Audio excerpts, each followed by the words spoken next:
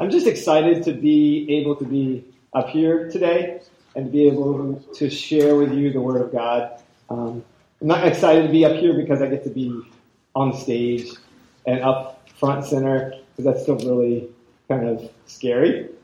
But I'm just thankful to have this opportunity, and I appreciate you guys allowing me to come up and share the Word of God with you this morning. Some of you guys I know, and some of you I don't know. Some of you I know your situation, and some I don't. I feel like there's a chunk of people who have come into the church faster than I've been able to connect to.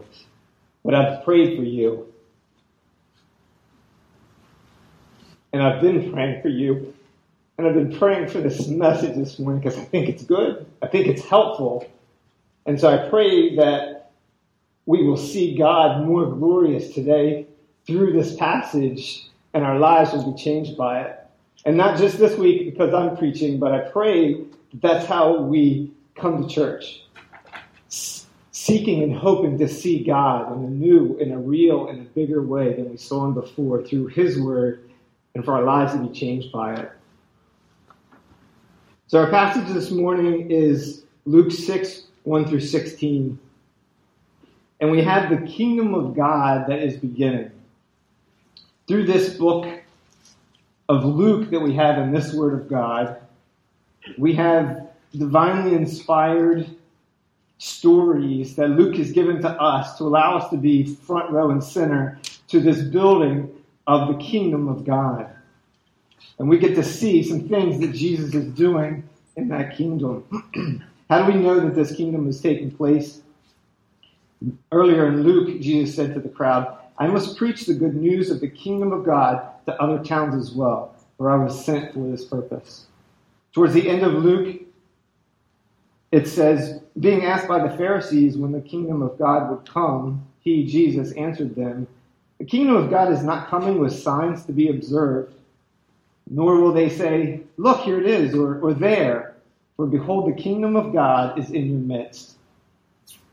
The arrival of the kingdom of God through the person of Jesus Christ, which has happened. Jesus is here on earth. And to the reign of God that's manifested through his people who are believing in God and wanting to follow after him.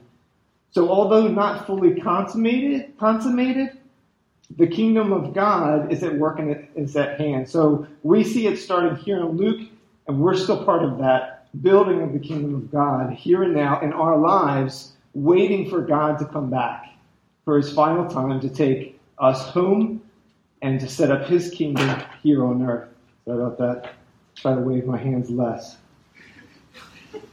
So in our passage this morning, we're going to be looking at two areas of the kingdom of God that Jesus is establishing here on earth. And within those two areas, we're going to look even closer at a few aspects that Jesus is laying out for us.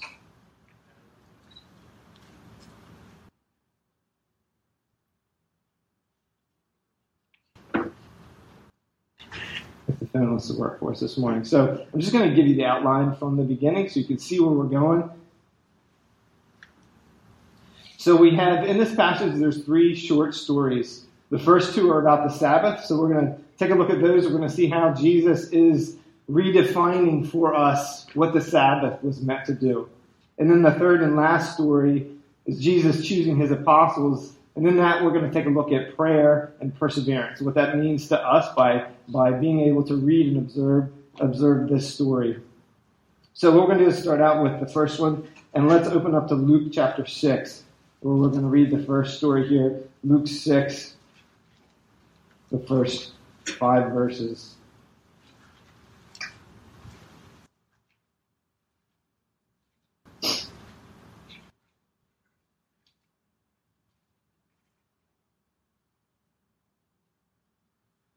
On a Sabbath, while he was going through the grain fields, his disciples plucked and ate some heads of grain, rubbing them in their hands. Some of the Pharisees said, "Why are you doing what is not lawful to do on the Sabbath?"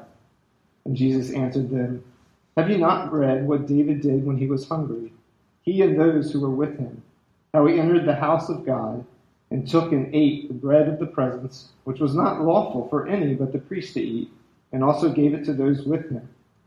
And he said to them, Son of Man is Lord of the Sabbath. So one thing that we notice right from the beginning, which seems to be typical for Pharisees, is they're trying to find fault in Jesus. They're trying to accuse him of something, try to find sin in his life. The flaw in their plan is that they spend so much of their time looking for faults in Jesus that they really fail to observe who he really is. They don't actually get that he is the divine Son of God. So they spend time looking for that sin from someone who is never going to sin. If you remember back in chapter 4, when Jesus comes into the synagogue and there's a man who's possessed with a demon, the demon cries out and calls him the Holy One of God. So here, the Pharisees are looking for sin from the Holy One of God. Sin's never going to come from. And in the process, they miss the healings. They miss the miraculous power over nature, the supernatural, the knowing of people's thoughts and intents of their heart. They miss all of that because they're too busy trying to find the fault instead of seeing the perfect God that he is. So in this section, we're going to observe how the Pharisees are trying to catch Jesus doing something unlawful. Verse 1 says, on a Sabbath, as he was going through the grain fields, his disciples plucked and ate some heads of grain, rubbing them together. So they're plucking off heads of grain, and they're rubbing them with their hands. That is to get the outside chaff area off, and then they're eating it.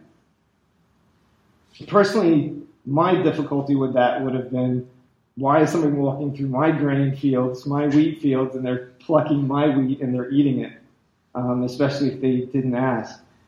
This was something that was acceptable at the time. This wasn't something that would have offended anybody. If we take a look at Deuteronomy chapter 23, verses 24 and 25, it says, if you go into your neighbor's vineyard, you may eat your fill of grapes, as many as you wish, but you shall not put any in your bag. If you go into your neighbor's standing grain, you may pluck the ears with your hand, but you shall not put a sickle to your neighbor's standing grain. So they lived in a time where doing this sort of thing was acceptable. It's sharing what you have with other people, and that person who is accepting of that, then not taking advantage, so not taking grapes and more than you can eat, and not cutting down more in their wheat fields. But that wasn't the struggle. Verse 2 says, why are you doing what is not lawful to do on the Sabbath? So they weren't concerned about what they were doing. Their concern was about when they were doing it. They were doing it on the Sabbath day. Exodus 20, verses 8 through 10 says, remember the Sabbath day to keep it holy. 6 days you shall honor and do all your work, but the seventh day is the Sabbath to the Lord your God, and on it you shall do no work. So a little bit of history about the Pharisees and their law. They had two sources really of law that they're pulling from. One was the written Torah, which is known as the Pentateuch. We know that, the 5 verses of the Old Testament. They were given by God to Moses. They also had a second source of Jewish law that was an extended version of that written Torah. It was extended through tradition, interpretation, and that oral version was written down and called the Mishnah. So the Mishnah contains a whole unit that's dedicated to all the things that are not allowed to happen on the Sabbath.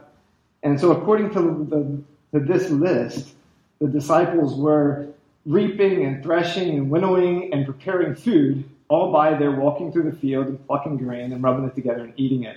That's what the Pharisees saw. They saw them basically doing 4 different sins all on the Sabbath. So what does Jesus do with that? Luke says that the disciples were doing that, but he doesn't tell us that Jesus was doing that. But the Pharisees see that Jesus is their leader, and so he goes to them to make this accusation. And Jesus answers them with a question, which is often done. Verse 3, have you not read what David did when he was hungry, he and those who were with him? How he entered the house of God and took and ate the bread of presence, which is not lawful for any but the priest to eat, and also gave it to those with him. He's referring to 1 Samuel chapter 21, verses 3 to 6. Now then, this is King David. Actually, before he's king, King Saul is on the throne, and King Saul is trying to kill David. So David is on the run. He's with a group of men, and he comes up to a priest. They're in need of food. David asks the priest for food, and that's what we're looking at here. Now then, what do you have at hand? Give me 5 loaves of bread, or whatever is here. And the priest answered David, I have no common bread at hand, but there is holy bread, if the young men have kept themselves from women. And David answered the priest, Truly women have been kept from us as always when I go on an expedition. The vessels of the young men are holy, even if it is an ordinary journey. How much more today will their vessels be holy? So the priest gave him the holy bread, for there was no bread there but the bread of the presence. So Jesus is saying to the Pharisees, don't forget about David. I have a problem with David and what he did. He was providing for his men. So if you condemn my disciples, you're going to need to condemn David and his men as well. And the point Jesus is trying to make is really bigger than what the law is talking about. The point is that Jesus is trying to make is that the ceremonial restrictions of the law need to give way to human need. If there's a person in need, then that needs to come higher than the ceremonial law set on the Sabbath. And Jesus adds this in verse 5. He said, the Son of Man is Lord of the Sabbath. If there was anybody here that wasn't here last week, Sean in his message talked about this phrase, Son of Man. In Aramaic, it could mean some human being. However, Jesus doesn't use it that way. He uses it in a different sense. Later in Luke, he says, you will see the Son of Man coming in a cloud with power and great glory. Obviously, he's not talking about a human man. But he's making references back to Daniel chapter 7, where the prophet Daniel sees a vision of one like the Son of Man coming with the clouds of heaven. And he says this, and to him was given dominion and glory and a kingdom. So all peoples, nations, and languages shall serve him. His dominion is an everlasting dominion, which shall not pass away, and his kingdom one that shall not be destroyed. So Jesus is claiming by this phrase, the Son of Man, to be the one who possesses that eternal authority and power of God. So when he makes this statement about the Sabbath, and that it should give way to human need, he's doing it with the authority and power of God. The other thing to notice also in both of these stories is that we are presented with a representative standing in for the people. King David was standing in for his men, and Jesus is standing in for his disciples. So in this case, Jesus has that authority as the Son of Man to interpret that law and to change it where it's needed and to give it a blessing for us to do that same thing by what is taking place here. It should not be a burden. The Sabbath should be something that's a help and a service to us. Just as a practical aspect of that, as we're thinking about the Sabbath, for us, it's traditionally Sunday. That's the day of rest that we traditionally observe.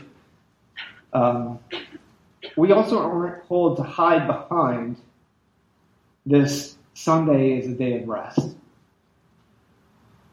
It isn't a reason that we want to get behind to get out of serving God in ways where he's called us to serve. It could be serving in the church. It could mean taking food to the poor. It could mean helping someone in need. It could be visiting at a nursing home. It could be helping somebody move. The list could go on, but the point is that we don't not help someone in need or not do something that we're called to do because it's on a Sunday and we're, this is my day. I rest.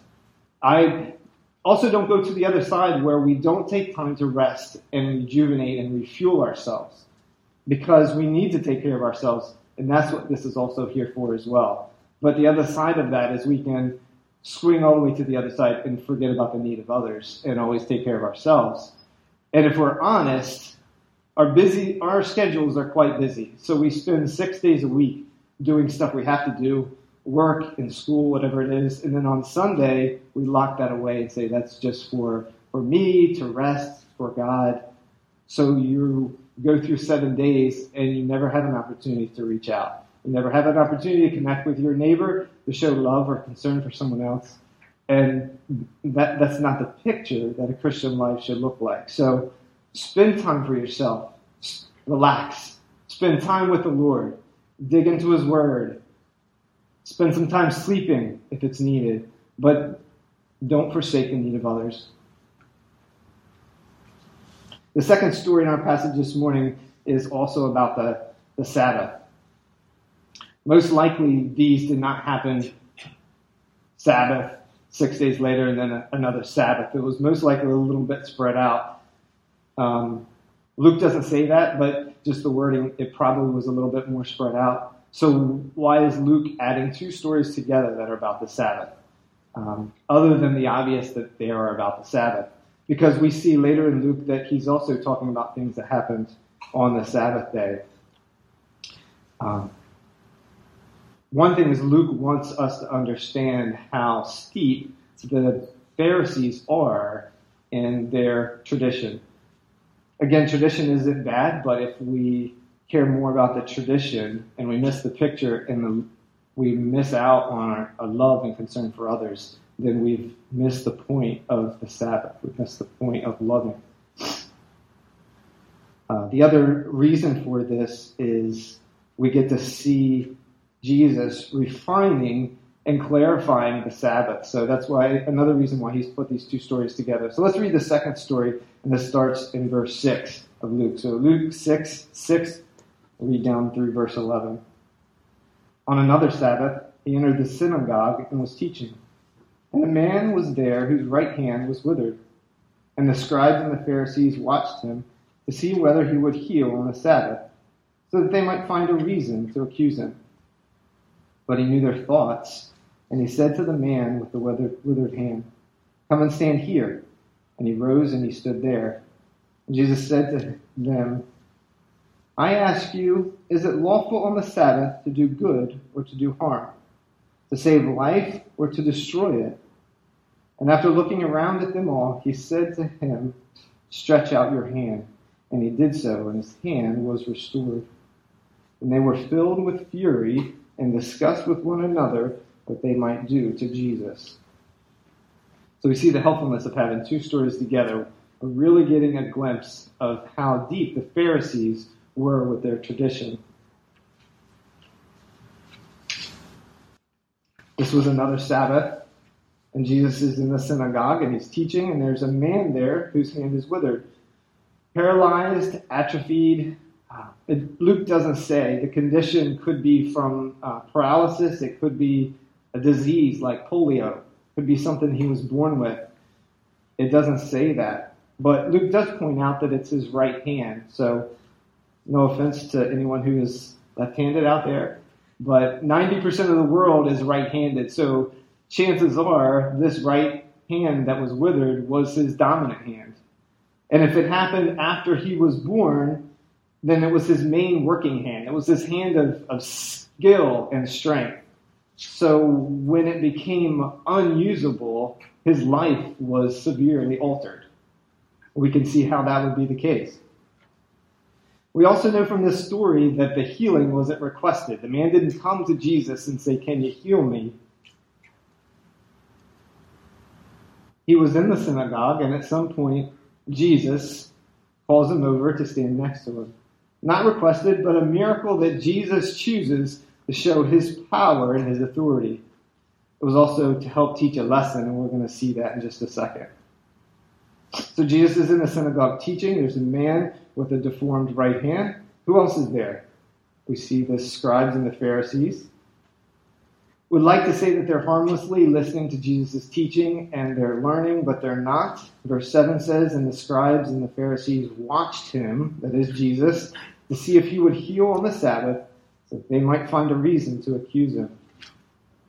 You ever tried to spy on someone while you were doing something else? Maybe you're in a business meeting and you're trying to hear what someone else is saying. Maybe you are talking to someone. Maybe you're at a family function. You're talking to one family member, but you really are more concerned about what somebody else is doing or saying. What happens is you're really unable to listen to the person in front of you because you're too distracted with that side story that you need to know what's going on. And that's exactly what we have here happening with the Pharisees. They're unable to listen to Jesus and his teaching because they're so focused on finding something to accuse him of. There's another practical life point for us here to grab a hold of.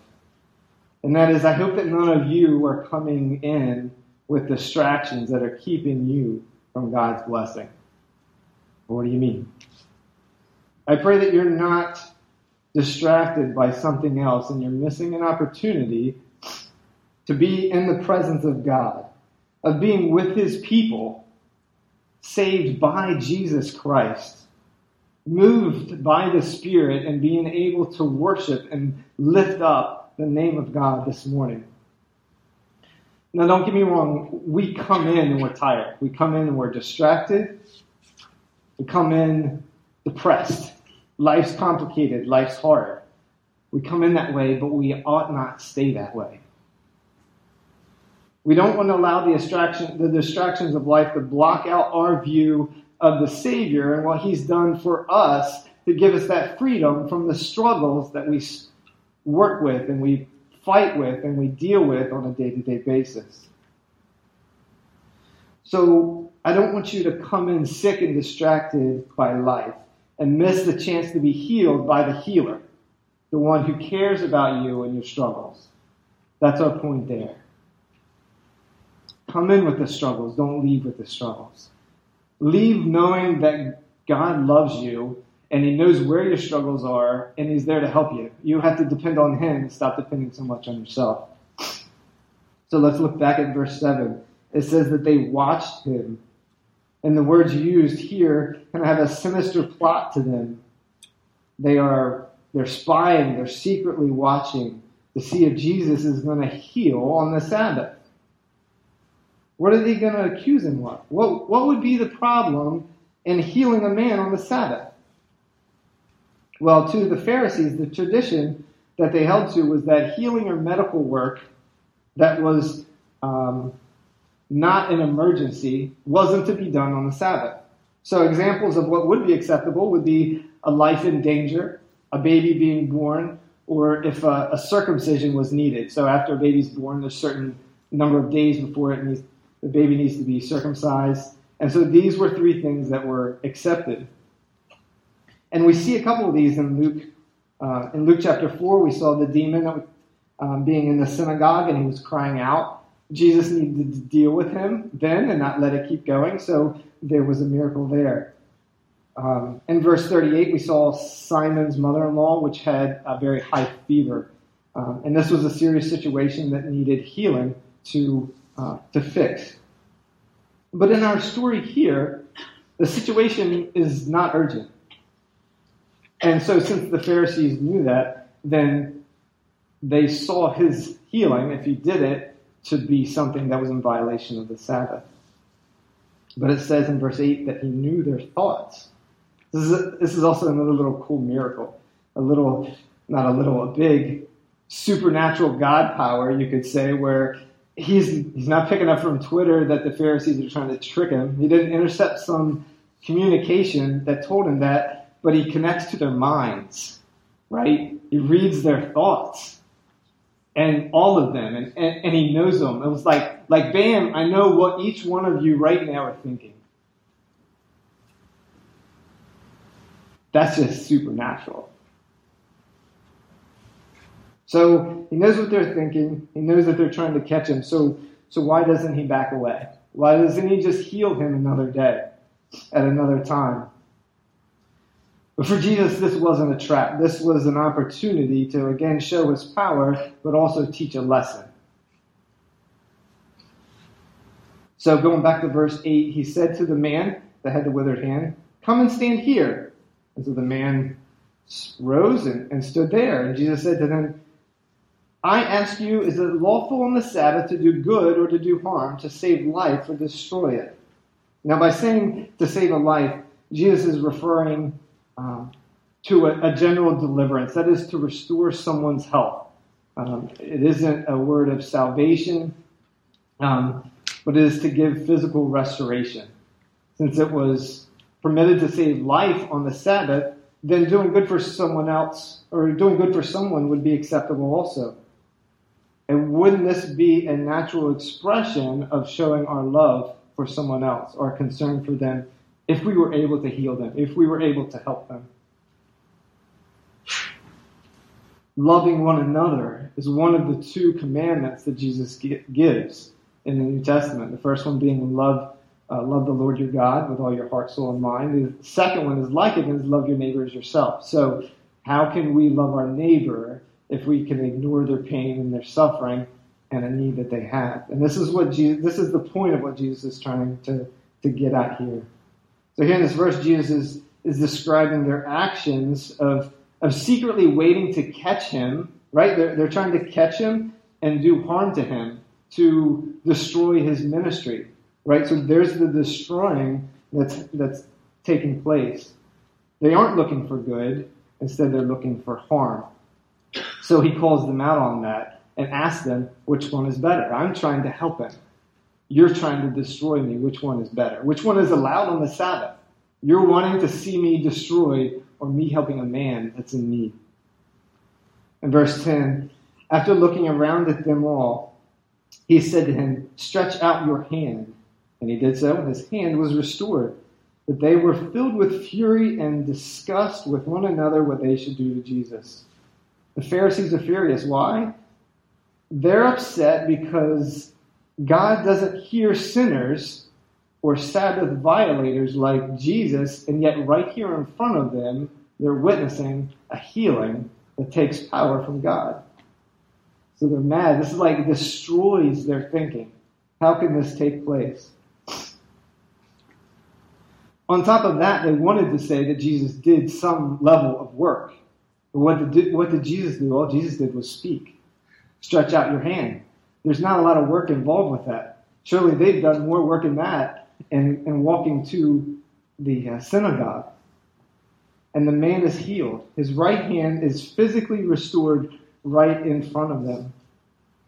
Whatever has happened in the past that caused this deformity is cleared away. And all the man had to do is believe and act. He didn't have to do anything. Jesus called him to stretch out his hand, and his obedience was his trusting just to stretch his arm out. All you have to do is believe and move your hand, which he couldn't do before. And it changes his life forever.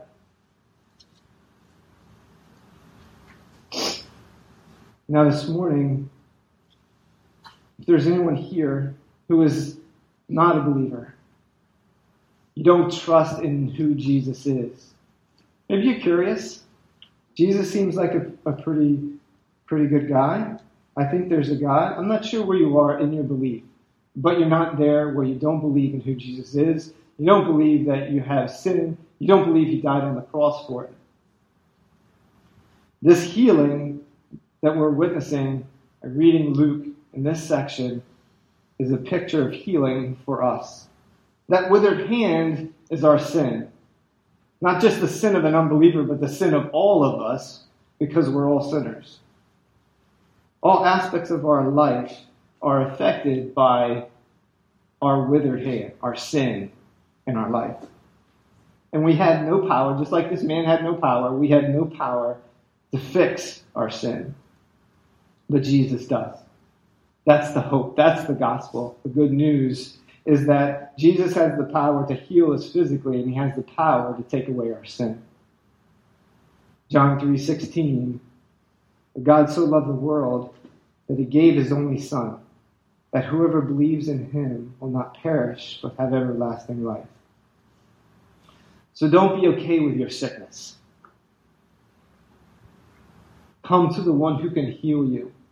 Don't be okay with your sickness and hope that one day you can fix it. You can't. There's only one person that can heal your sin, and that's Jesus Christ. He's done it. He's just waiting for you to have the faith to stretch your hand out and be healed. So those are our two stories this morning about the Sabbath. But we don't miss the point Jesus is trying to make. The intent of the Sabbath was to keep people from working without rest. It's meant to be a time of rejuvenation for the people of God. Stop working. Take time to refuel yourself. Take time to meditate. Take time to allow God to speak to you. Because if you stay too busy, then we have a tendency of not hearing God anymore and taking time for Him. Slow down. It's meant to serve God's people. It's not meant for us to serve it. We aren't meant to serve Sunday, although some of us come to serve on Sunday. But it wasn't meant to keep us from doing good. Not to hound on it too much. We're not going to get specific with things you can and can't do. That's something that you have to work out yourself. But take time to rest, but also do the work that God calls you to do. Loving and caring for people that are around you and taking time for yourself. So the third and last story in our passage this morning starts in verse 12. So let's read that together. Chapter 6, starting in verse 12. In these days he went out to the mountain to pray, and all night he continued in prayer to God. And when day came, he called his disciples and chose from them 12, whom he named apostles: Simon, whom he named Peter, and Andrew his brother, and James and John, and Philip and Bartholomew, and Matthew and Thomas, and James the son of Alphaeus, and Simon, who was called the Zealot, and Judas the son of James, and Judas Iscariot, who became a traitor. So, two aspects that we want to look at this morning from Jesus choosing his apostles. The first one is prayer, and the second one is perseverance. What can we learn from this passage about prayer? Well, we see that Jesus separated himself. He went out to a remote place, and he spent the night, all night, in prayer.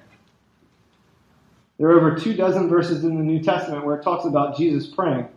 Jesus was an example to us of praying. Jesus was the Son of God, so by default you would think he may not need to pray that much, but that was opposite of what we see taking place. Jesus prayed all the time. And when Jesus prayed, it was serious prayer. Here we had one of the longest times in prayer. He prayed all night. Jesus made a point to pray to the Father because he needed it. He was doing the work he was called to do. He was busy. He was tired. But it was vital for him to pray, so he made time. He broke away and took time to pray to God. Here it says that he broke away and he went to a mountain and prayed. Mountains are pretty, but we don't need a mountain to pray. We just need to get away. We just need to separate ourselves from life and take time to listen to God, to tell God our struggles, and to commune with him. That's what is needed. So why is it important for Jesus to take time to pray to God? In this situation, it was because he was choosing 12 apostles. He's got a group of disciples that follow him for part of his ministry. They love him. Jesus is teaching them, but the plan was Jesus wanted 12 people that would be part of his inner circle, kind of a core team that he wanted to work with. He was going to work alongside them closer than all his other disciples. He was going to spend more intimate time with them, teach them, prepare them for the work that he needed them to do after his going to the cross and being crucified and resurrected and going back into heaven. He needed someone that he could dedicate that special time of teaching and focus in prayer on, getting ready for that. But what was he praying for all night? Luke doesn't say, but we can get an idea about what he was praying about. All the things that go into someone who loves a group of people, and out of that group of people wants to pick a smaller group of people for a huge purpose. These are the people that he's going to be sending out, planting churches and spreading the word of God. You want the larger group to do that, but you have to focus on a smaller group to really to get some of that core teaching that he was looking to do. So what would you be praying about? Praying for them to be strong and remain faithful, even if they weren't chosen to be one of those 12. That may have been a difficult transition for some of them. Why didn't you choose me? I'm a pretty good Christian. So he's praying against that. He's praying that they will be strong and still be followers of Jesus Christ after the apostles are picked. He's also praying for the 12 that he did pick, because he knows what's coming up in their life and how difficult that's going to be.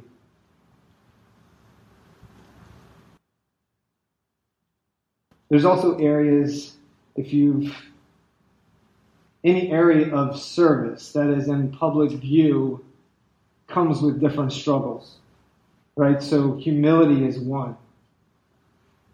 Getting alongside and loving other people is different when you were in leadership, and the apostles could have struggled with this. So Jesus is praying against that. We see in Luke 22 that before Jesus' betrayal, that Jesus prayed for Simon. He says to Simon Peter, "Behold, Satan demanded to have you, that he might sift you like wheat, but I prayed for you that your faith may not fail." So this is Jesus praying for just Peter on one occasion. Why would he not be praying for a group of 12 that he's looking to commission and send out after he works with them for 3 years? Jesus also prayed because he wanted to do the will of the Father. In all of his time on earth, that was his goal, was to please the Father, to do the Father's will. And his aim was to bring glory to God, and that meant even in the choosing of the 12 apostles, bringing glory to God. So an all-night prayer event with God. Just one thought as I say that. If Jesus spent all night in prayer before he chose 12 apostles, how much time in prayer should we be spending before we make big decisions? How much time do we pray now? I'm not saying that you need to spend hours. That's a long time of prayer, but maybe you do. Probably we need to spend more time than we are spending in prayer right now. We make big decisions and we take about a couple minutes to pray, and we take a lot of time doing our own personal deciding and personal thought. And we probably need to switch that. Rely more on God and less on us. Be wise with your decisions. Do your research, but don't neglect prayer. Because above all the things that you research and all the knowledge that you know, God is above all that. And God is sovereign and is in control. So don't try to circumvent his work by thinking you can just be smart enough to make that decision.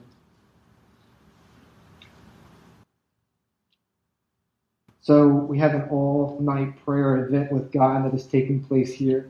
Notice that Jesus didn't have to schedule it. This is the other thing that's huge that I think we miss out on. He didn't have to schedule time with God, and even the size of his prayer time being all night, he didn't have to see if God was free. He just got away and he just started praying to God, because God is always there. He's always there for you. You don't have to clean yourself up and wait for the right time. You just need to humble yourself and pray to God. So if you're a child of God, you have that same opportunity that Jesus had here in this all-night prayer. So after a night of prayer, he called his disciples and chose from them 12 that were going to be apostles. Why 12? It's an even number. I like even numbers. Luke doesn't say here, but we see that the 12 was to reflect or to parallel the 12 tribes of Israel. Jesus said in Matthew 19:23, speaking to his apostles, he says, "Truly I say to you, in the new world, when the Son of Man will sit on his glorious throne, you who have followed me will also sit on 12 thrones, judging the 12 tribes of Israel. So what we see from this picking of 12 is we see a connection from the Old Testament to the New Testament. We see God's people in the Old Testament being the nation of Israel, 12 tribes of Israel. And then in the New Testament, we see 12 apostles that are now beginning the church.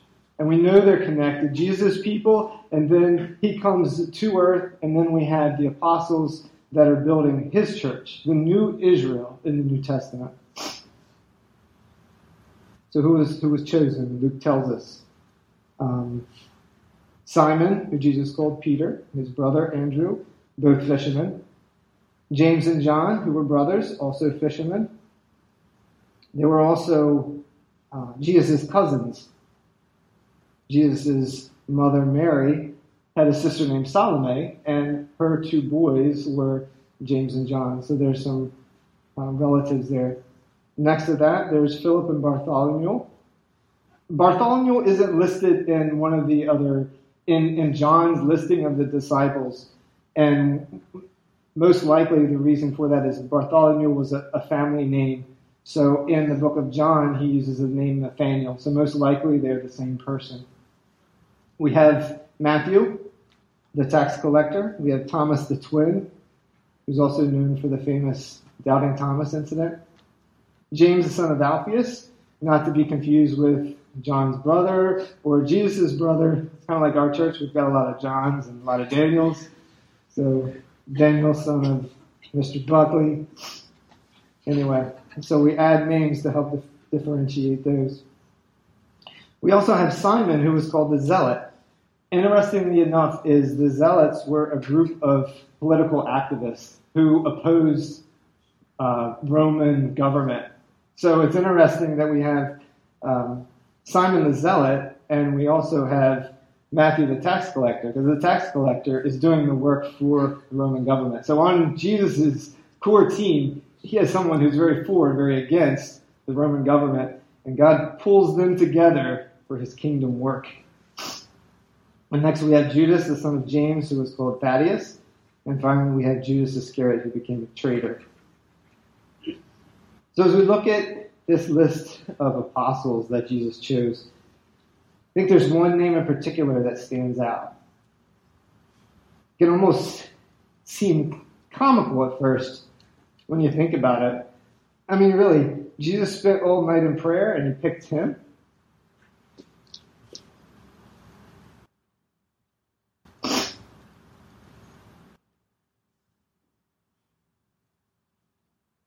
Peter and Andrew, good.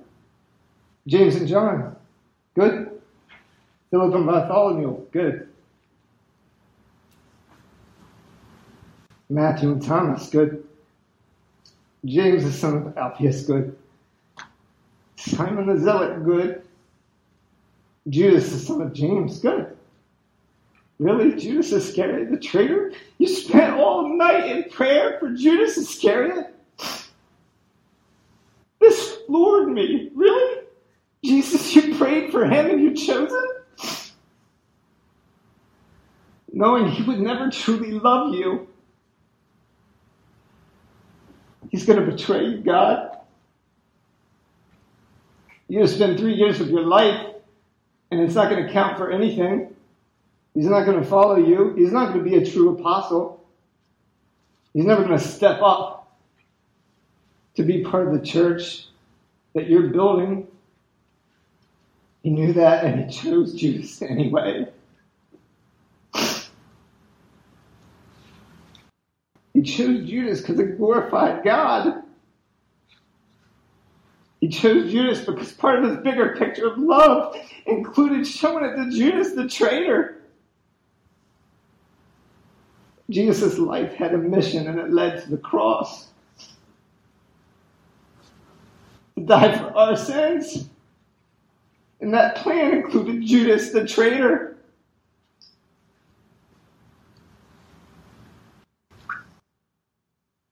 So we talked about prayer.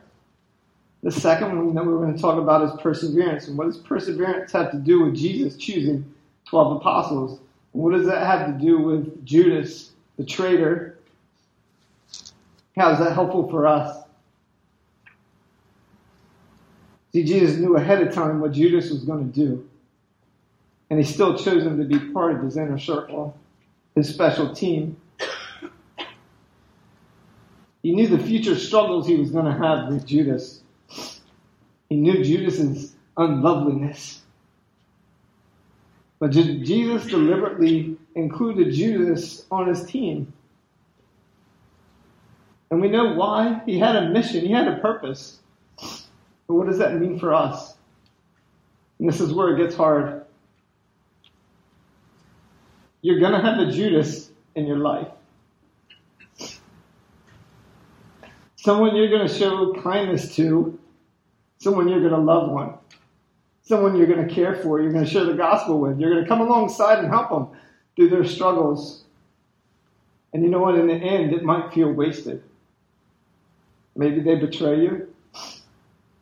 Maybe they just walk away. Maybe even worse, they don't even believe in Jesus. They never become a Christian. Could be someone in the church. Could be someone in your family. Could be your neighbor. Could be a friend of yours. Could be a best friend for years.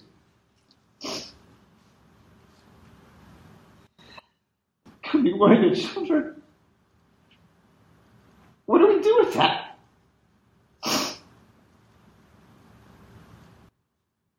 We persevere because Jesus persevered. We love because Jesus loved.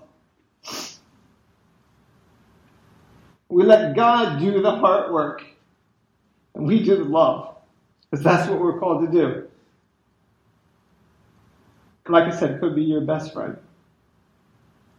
Could be your kids.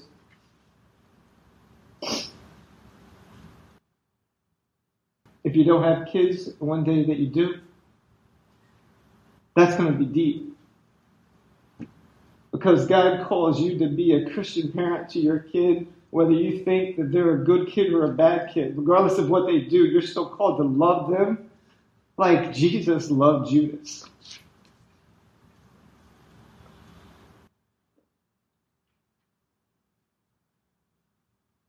So we see and we learn what love truly is. That's what Jesus showed us. That's what he showed us by choosing Judas. Is what Jesus showed us by going to the cross.